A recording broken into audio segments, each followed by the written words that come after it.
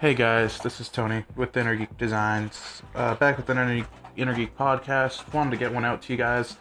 Currently feeding my dogs, so if you hear some weird noise, that's them eating. Um, Today I wanted to talk about time management as a graphic designer. Why is it so important? What do you need to do to get the best out of it? And stuff like that. So let's go over kind of what I've been working over the last couple weeks. I forget the last time I got one on, so let's just kind of go over the couple things. As an in-house designer, we've been working on content marketing, getting more of that out. Been struggling to get a couple people on board with it completely. We got some more website changes. We're redoing the homepage still, trying to get feedback on that. A little bit of a struggle with a 50-person team getting changes happening and people trying to get all the feedback in. It's always a struggle as a designer. Whether you're a freelancer, you're in a studio or an agency or in-house, you're going to have that struggle as a designer. As a freelancer, got some website changes out for one of my clients that is a recurring client. They come out around once a year, have some big changes, want to change or add some new products to their website. It's a good relationship we have with them. Let's see. I signed on a new big client as a consultant. We'll be working with them. Still working on some changes for another client's website. Summer Love's almost ready to wind down for my part. We got a lot of the social media posts done. We got, what else do we get done? We got some other things. We got the posters and postcards almost done.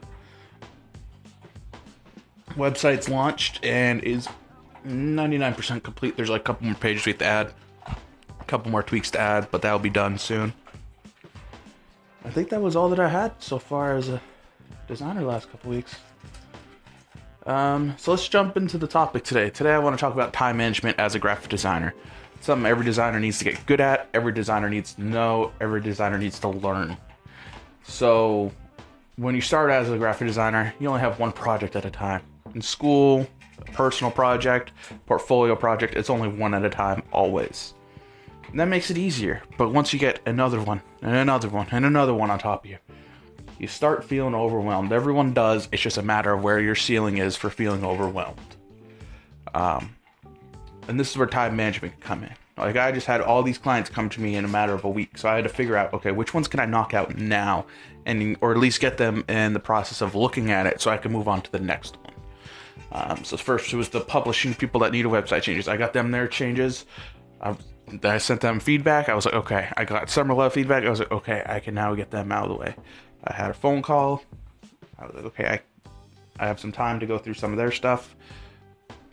I'll wait and tackle this bigger website that needs a lot of changes. It's all about time management when it comes to the end of the day. And at the end of the day, if you can't do time management or you don't know how to do time management, it'll actually hurt you as a graphic designer. You will start burning out and starting feeling like, I can't do anything and I just want to quit. It happens with content creators also. They feel like they can't do all the stuff that everyone's doing. But right now, I am doing this podcast in the morning as I'm feeding the dogs. The audio sounds probably like crap because you're hearing a lot of stuff in the background, but I don't care. I want to get this out to you in a timely manner. And that's something people need to think about. You can do emails while you're on the toilet. You can do social media, carve out a couple hours and have it done. That's what I do. I do social media every Saturday. I schedule it all out, or as much as I can, and then I just wait for it to come up on my phone that I need to post to Instagram. It's not hard. It's just time management. It's setting priorities and where do those priorities fall on your week. People are trying to balance the risk management aspect of it. They're wanting to say, well, this is too risky. Why should I put any time into it? Why should you put any time into it? Because it may be the riskiest, but it might have the biggest reward also. Like, I started a YouTube channel last year. I thought, well, I'll give it a year, and if it doesn't turn anything, it doesn't turn anything. It's turned not into something big, but it's turned into something small that I could keep going with. And it doesn't take that much time to record a video and upload it because I use my phone to edit it while I'm doing it. So there are ways of eliminating any time struggles you might have. Like, say if you're you're waiting for feedback from a client and it's dragging the project on, you can always just reach out to them and say, look, I need feedback on this to keep moving forward so this project can meet its deadline. Or if you're struggling to keep up all these projects that you got going around that you're juggling, just stop, look at the bigger picture, and figure out what can be done now, what can be done quickly, and what's going to take longer, and go from there.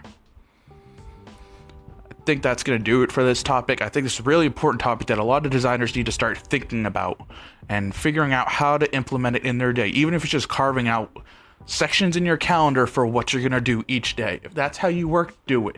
It's not how I work. I work by looking at each day and looking at my priorities.